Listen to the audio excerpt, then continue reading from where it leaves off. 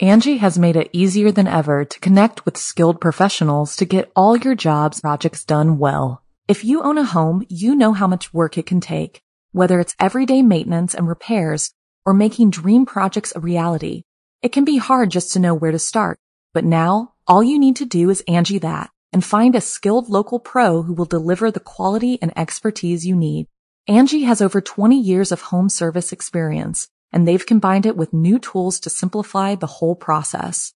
Bring them your project online or with the Angie app, answer a few questions, and Angie can handle the rest from start to finish, or help you compare quotes from multiple pros and connect instantly, which means you can take care of just about any home project in just a few taps. Because when it comes to getting the most out of your home, you can do this when you Angie that. Download the free Angie mobile app today or visit Angie.com. That's ANGI.com. Look, Bumble knows you're exhausted by dating. All the, must not take yourself too seriously, and 6'1" since that matters. And what do I even say other than, hey? Well, that's why they're introducing an all-new Bumble, with exciting features to make compatibility easier, starting the chat better, and dating safer. They've changed, so you don't have to. Download the new Bumble now. G'day mates, it's B-Buster here. So before the episode begins, I would just like to say a huge thank you to Castbox for helping me make the Castbox original, Be Scared, which is produced along with Studio 71. Castbox is the fastest growing, highest rated podcast app on both iOS and Android, and you can find all of your favorite podcasts there. Personally, I think Castbox is the best podcasting platform out there, and I hope you guys check it out because I think you'll be surprised at just how much variety they have and how user-friendly their app is. Anyway, guys, thanks for listening, and without further ado, let's begin.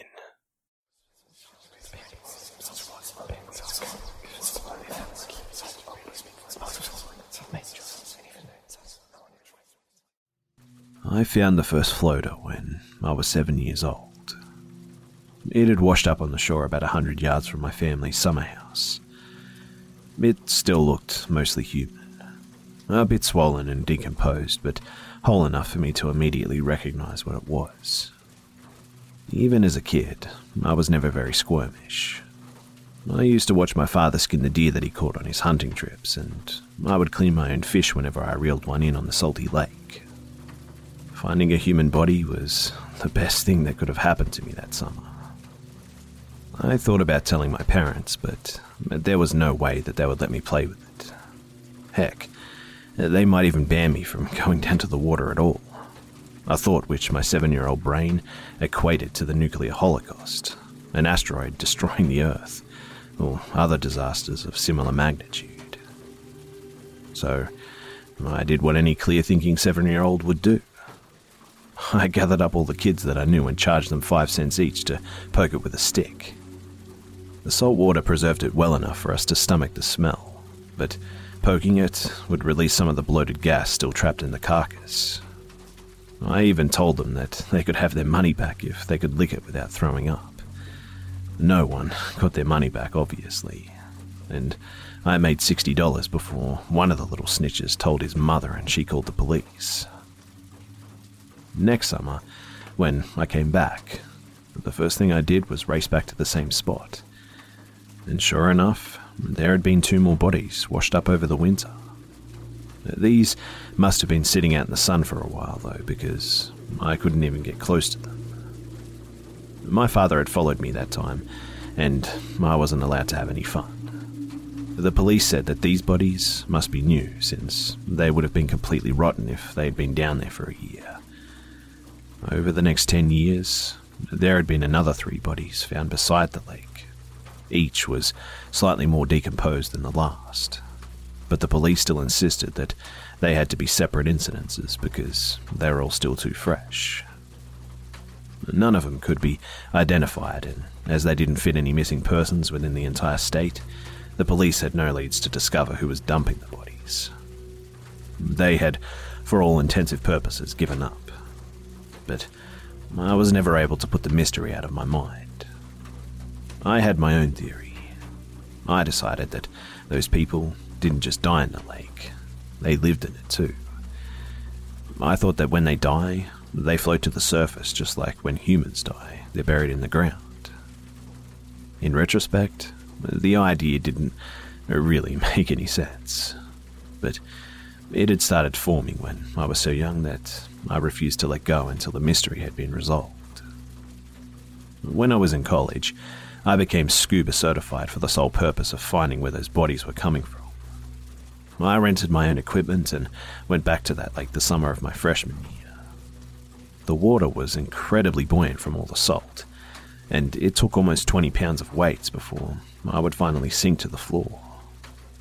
It was slow progress working my way through the lake, 6 separate dives before I found what I didn't even know I was looking for: a sunken plane. I don't know how long it had been down there for, but it looked rusted as shit. One of the doors had completely rusted off, in fact, and I was able to enter and look around. There were 2 more bodies inside, no more than skeletons now.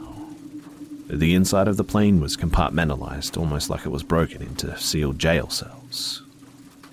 The locks on some of the cells had long since rusted open, and I'm guessing these are where the floaters came from.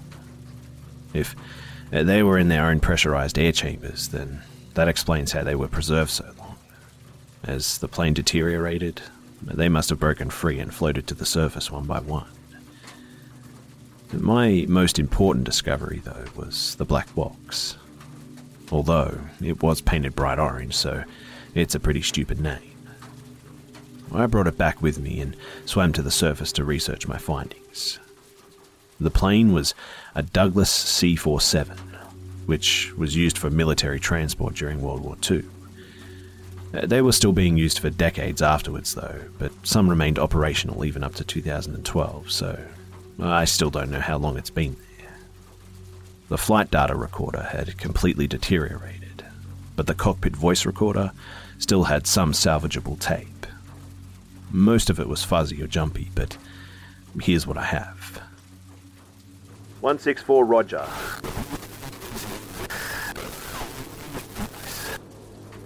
Unable to make your last message. Please repeat. It's out. Repeat. One of them has gotten out. Has the cockpit been compromised? Negative. Cell block is still in... Please repeat, Captain. Repeat. Cell block is compromised. It's letting the others out. Holy shit. Remain calm, Captain. Can you neutralize the test subject? Not without compromising the cockpit. How far am I from the landing field? You're too far out. You won't make it. You're gonna have to land somewhere else. What the fuck is that supposed to mean? You're not granted permission to land. Well, what the fuck am I supposed to do? Godspeed to you, sir. Mission terminated. Thank you for your service, Captain. My service ain't over until I bring this bird down. You're ordered to force collision, sir. The test subjects must not escape. Like hell I am. I'm bringing her down in some water right now. Request rescue operations. Mission terminated. Rescue operation denied.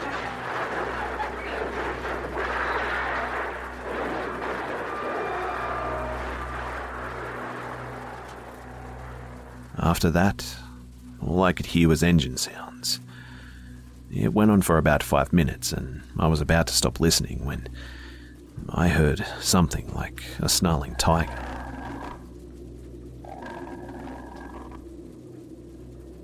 I guess that I haven't changed that much since I was a kid, because I still don't want to bring this into the police. I've got another dive plan next week, and I'm going to try and break open the remaining cell blocks to get a look inside. G'day mates. So, I just wanted to take a quick break before the next story to thank you guys for listening to Be Scared. If you're a new listener, welcome to The Hive. If you're a long-time fan, thanks for checking out the podcast. If you could please take a moment to do me a favour to rate and review the show, that would be a huge help. And if you have any stories that you would like to submit for future episodes, you can send them to my email at bish.buster@gmail.com.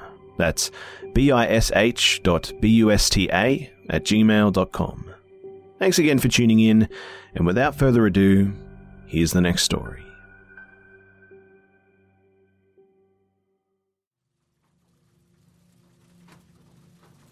I'm sure that many of you have read the recent news story about the flesh-eating bugs. The guy didn't feel a thing standing in the water, but when he stepped out, his feet were savaged into a bloody mess, completely perforated by the creatures.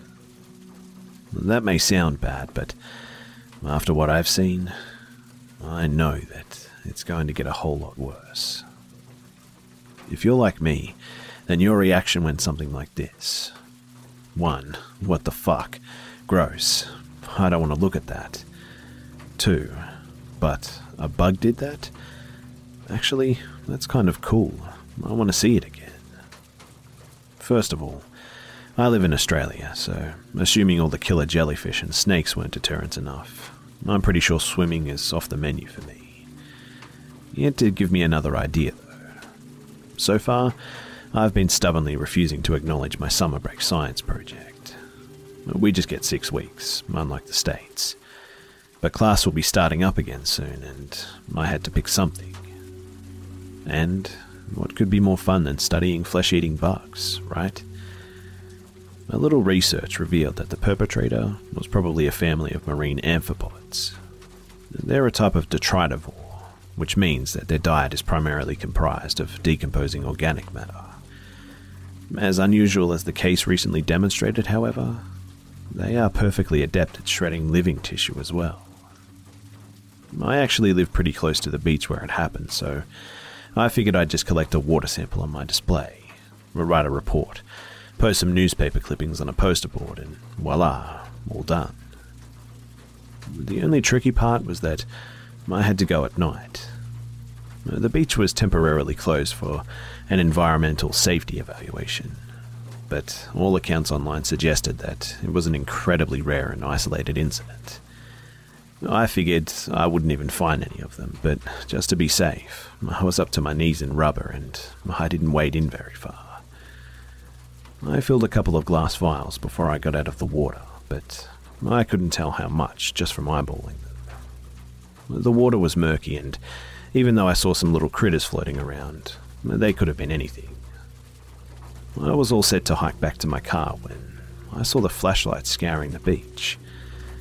I wasn't allowed to be here, so my first instinct was to run. There was nowhere to hide on the open sand, though, and I figured they'd spot me as soon as I started to move. All I could do was press myself into the sand and hope for the best. The beam of light passed right over my head. I clenched my eyes shut, praying that they'd miss me. "All clear, sir." "Good," a deep voice said, gravelly like it was obscured from years of smoke. "Back the van up here and keep it moving. We're going to be in and out of here in 10 minutes. I heard a car pull up nearby in the closed parking lot. I didn't lift my head because I was terrified that any movement would give me away. I had the feeling that these guys weren't supposed to be here either, but that might make it even worse for me if I was found. It sounded like they were dragging something heavy through the sand. I wanted to look so damn bad.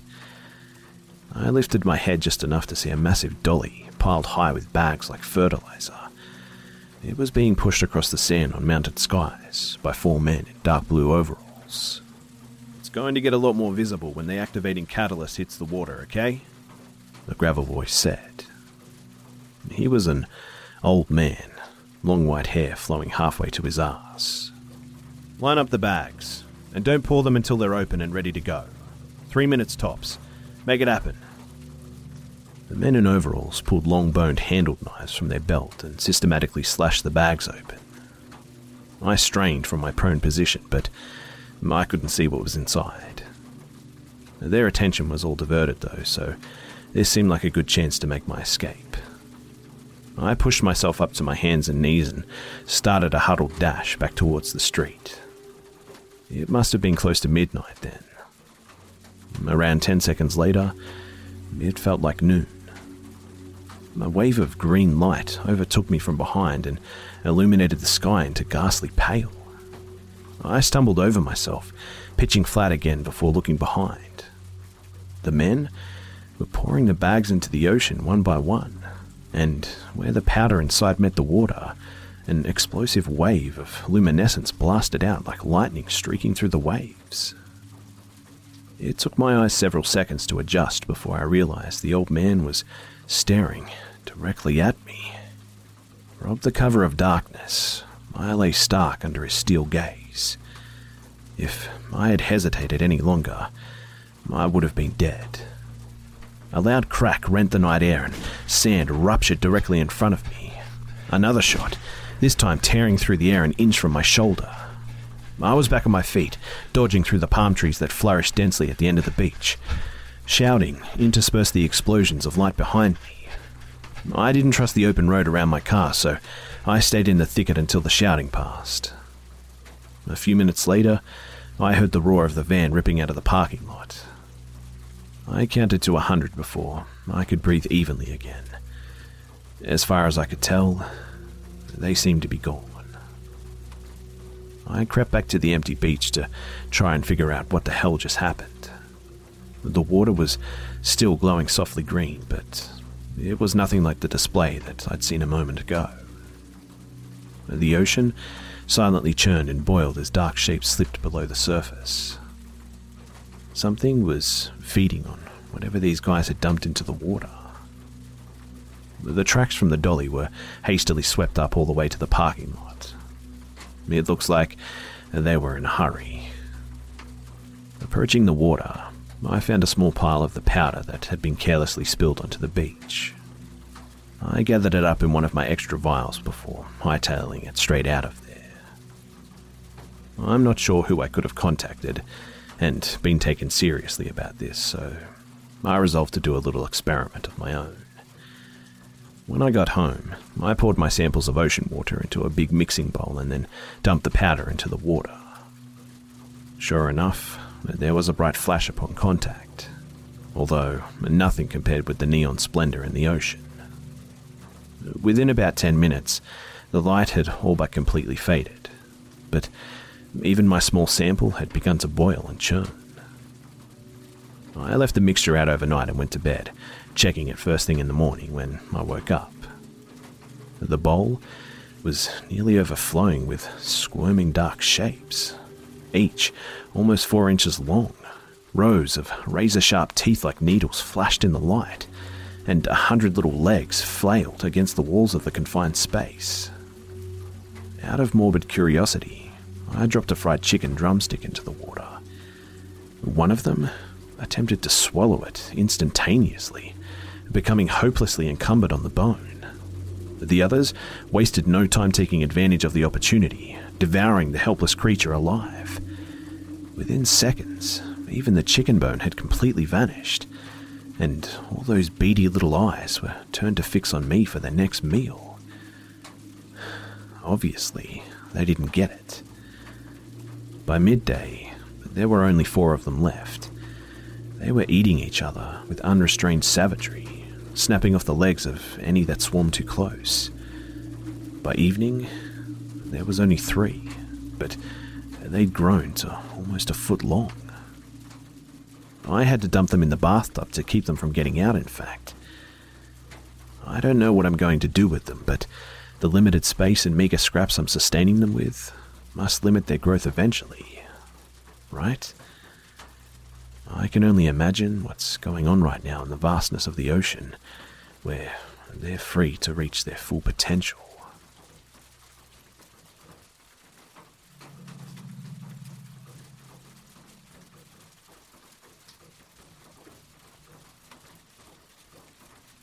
When I was a kid, I was obsessed with milk.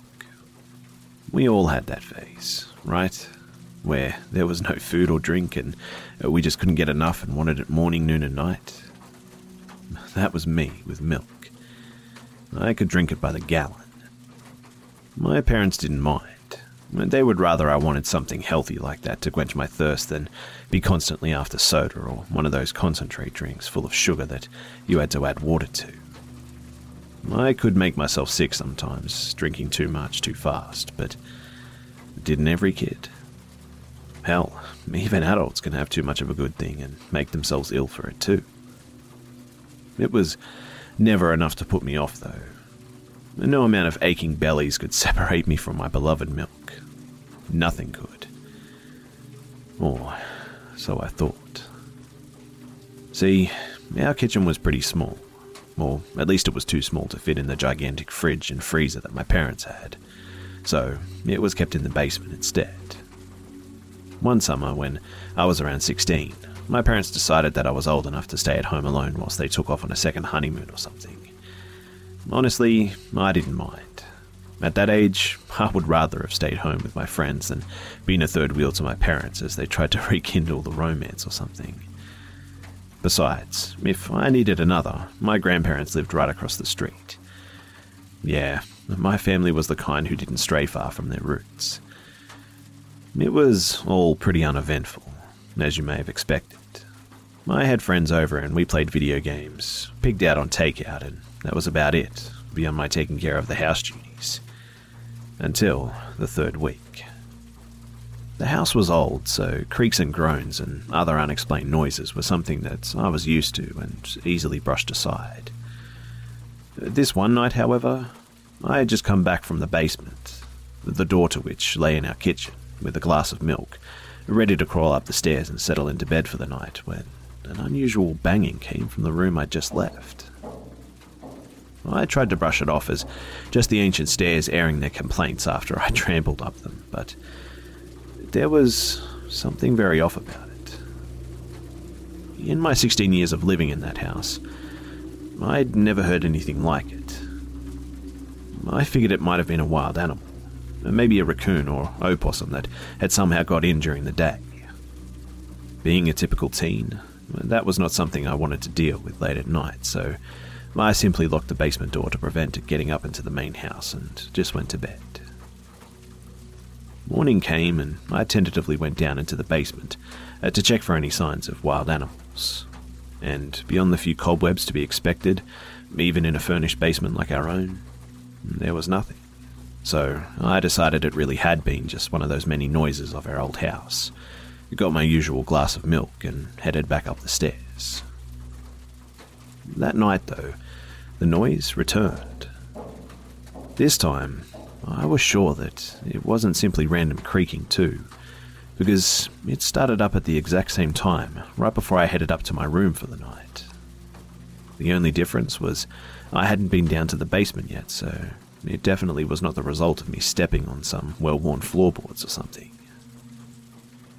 Being the not particularly brave teen I was, I bolted out of the house and across to my grandparents. Fortunately, they were still awake and my grandfather was a bull of a man and not to be messed with. He marched over with his shotgun to investigate, only to come back half an hour later claiming that he couldn't find anything or anyone. He reasoned, like me, that it was maybe a raccoon and was hiding in a nook or cranny somewhere down there, and had locked the place up to stop it getting out, much as I had done the previous night. I stayed at my grandparents from that point on, going back into the house during the day to take care of any chores and play on my Nintendo for a couple of hours. I didn't go back down into the basement though, opting to eat and drink at my grandparents' home too. About a week before my parents got back, there was a summer storm that caused a power outage. It lasted a couple of days, but gave me all the more reason to spend the remaining time my parents were away at my grandparents'. When I returned one morning to open up the curtains, I noticed a foul smell spreading throughout the house. Knowing the power had been out, I assumed the heavy pungent odour was coming from the food in the fridge and freezer that had begun to go bad. The thought of dealing with it was unpleasant, but it wasn't something I wanted my parents to come home to too. I didn't want to deal with the cleanup, and my grandparents would be out of town for the night visiting my great uncle, and I didn't much fancy having to clear out rotting food alone. So I did what any bone-idle teenager would do and just left it. Sprayed some air freshener and dealt with it for the day, choosing to eat cereal and drink water rather than going down to the basement and being overwhelmed by the stretch seeping out of it. That night was particularly hot, even for summer, and so I ended up turning on the AC. The cool air spreading through the house was a relief as I went to sleep, but it was soon a decision that I was regretting. I woke up around 4 in the morning to find that the air of the house was thick and muggy. It was worse than when I had gone to bed. Worse still was the stench was so strong that I could taste it in my mouth. It was sweet and sour all at the same time, mixed with the sulfuric smell of rotten eggs and something my adolescent brain could only describe as someone having missed the toilet or something. I thought about a time when I was younger, when my dad had accidentally unplugged the fridge and none of us had noticed until the milk had gone off. I could remember that smell as I gagged and hurried into the upstairs bathroom, kneeling before the toilet as my stomach threatened to empty itself. It was sweet and bitter, like this smell, with something acidic that I've never known how to explain, and I could remember the thick and chunky sludge the milk had become. None of this helped me, as the scent that filled the house seemed to flood into every pore of my body. I could smell it on my clothes. It was so strong that my eyes watered, and with one final heavy flip, my stomach heaved and I vomited. How could the smell have gotten so bad in just a few hours? It was only when I was cleaning myself up at the sink that I noticed the air vents weren't pushing out any soothing cool air. Knowing that I obviously hadn't turned it off as I had been sleeping, I assumed the system was still messed up after the power outage. I couldn't stay in the house with that heat and the smell, and so, dressed only in my underwear, I hurried over to my grandparents and once again spent the night there. When they arrived in the morning, I explained the situation to them. Neither were pleased I hadn't taken care of the rotting food the day before, but agreed to help before it got any worse. Worse would be an understatement for the odor that smacked us in the face. My grandmother couldn't even make it into the house. She was an ashen white and bent over the table on the porch, gagging. Even my grandfather lost his hardened composure upon setting foot into the house, having brought a tissue out of his pocket to cover his nose and mouth. "Stay here," he told me, a clear command, even if his words had been a little muffled. I, of course, didn't listen to him, because it made no sense to me for him to make me stay out and have him clean up all the mess. And once I heard the basement door open, I cut through the house to the kitchen. I can only describe walking into that kitchen as having your face millimeters from an oven door when it's opened and the wave of heat knocks you off your feet. It was that, but only the smell. I could hear my grandfather retching and coughing as he descended the stairs, and I myself was soon doing the same as I made my way to the basement door with tears forming in my eyes. Now, my grandfather was a hard man, but I had never heard him swear until that moment, and it was as if he was making up for the lifetime of never saying a bad word with the string of curses leaving him. This urged me through the heated murk of stench that made traversing the stairs a grinding task. I wished that I had listened to my grandfather when he told me to stay with my grandma. He tried to urge me back up before I saw anything, but it was much too late for that. The noises I'd heard from the basement weren't from the house settling, nor were they from any animal. They were, indeed, from a human now rotting in the summer heat and half hanging out of an air vent. Now, I knew how they'd stopped working and how the smell had permeated the whole house so quickly. It also explained why neither me or my grandfather had found anything upon investigating the basement. They'd been in the vents. The fact that a person had somehow gotten into my home was chilling enough, but to see them as the first dead body in my life was way worse. Death is a part of nature, but It's a disgusting part when the usual human ways of dealing with it aren't in practice. A body rots quickly in heat, and their corpse had been hanging in such a way that I'm sure if they'd been left another day or two, the body would have snapped in half. Fluids were leaking down the walls, congealed blood, dirty brown liquid that I didn't want to even think about. And the worst of it, something thick, white and pus-like that reminded me of that sour milk. The smell of death clings to everything, and even after the body was removed, all furniture from down there was tossed out and the basement was professionally fumigated, it still lingered. I threw out the clothes that I'd been wearing that day because no matter how many times they were washed, it was still there. I couldn't go down to the basement too because it still hit me like a truck each time I so much as passed the door. Even my parents, who were fortunate enough to still be gone during the worst of it, couldn't deal with it. They moved to the street over, and from what my grandparents have told us, whenever someone new moves in, they always complain about the smell. We never did figure out how they got in, though. The police believe that there must have been some open window I missed one day, and I'm inclined to agree, I guess. They were homeless, looking for food and shelter, something that I can't hold against them, really. I almost feel guilty in a way. The noises they made sneaking around the basement at night drove me away to my grandparents. Maybe if I'd stayed, I would have heard them call for help. If they had called for help at all, that is, when they got stuck in the vent. Maybe they'd still be alive. I don't know. What I do know is, from that day on, I couldn't drink milk anymore. The smell of even fresh milk would bring the reek of death back to me, like it had just been trapped and waiting somewhere at the back of my nose. The sight of it reminded me of those fluids seeping down our basement walls. When I was a kid, I loved milk, but now I hate it. G'day mates, it's B Buster here. So thanks for tuning into this week's episode of the Be Scared podcast. And before the episode ends, I would just like to fill you in on a great podcast that I was actually made aware of recently.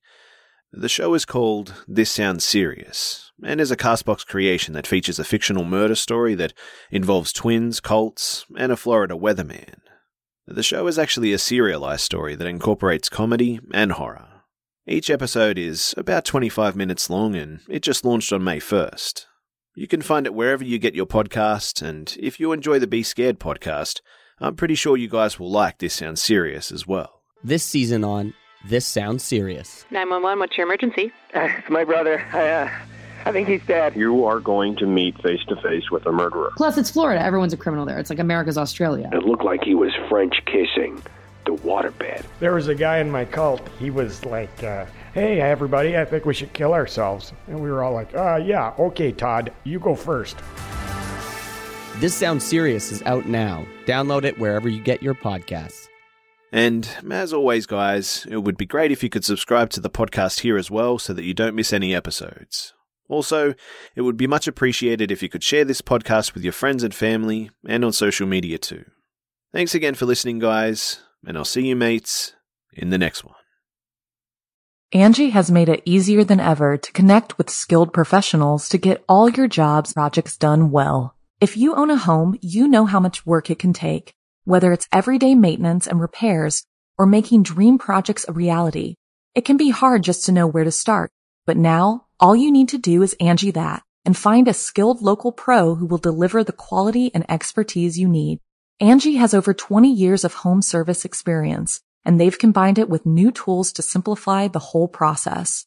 Bring them your project online or with the Angie app, answer a few questions, and Angie can handle the rest from start to finish, or help you compare quotes from multiple pros and connect instantly, which means you can take care of just about any home project in just a few taps. Because when it comes to getting the most out of your home, you can do this when you Angie that. Download the free Angie mobile app today or visit Angie.com. That's ANGI.com.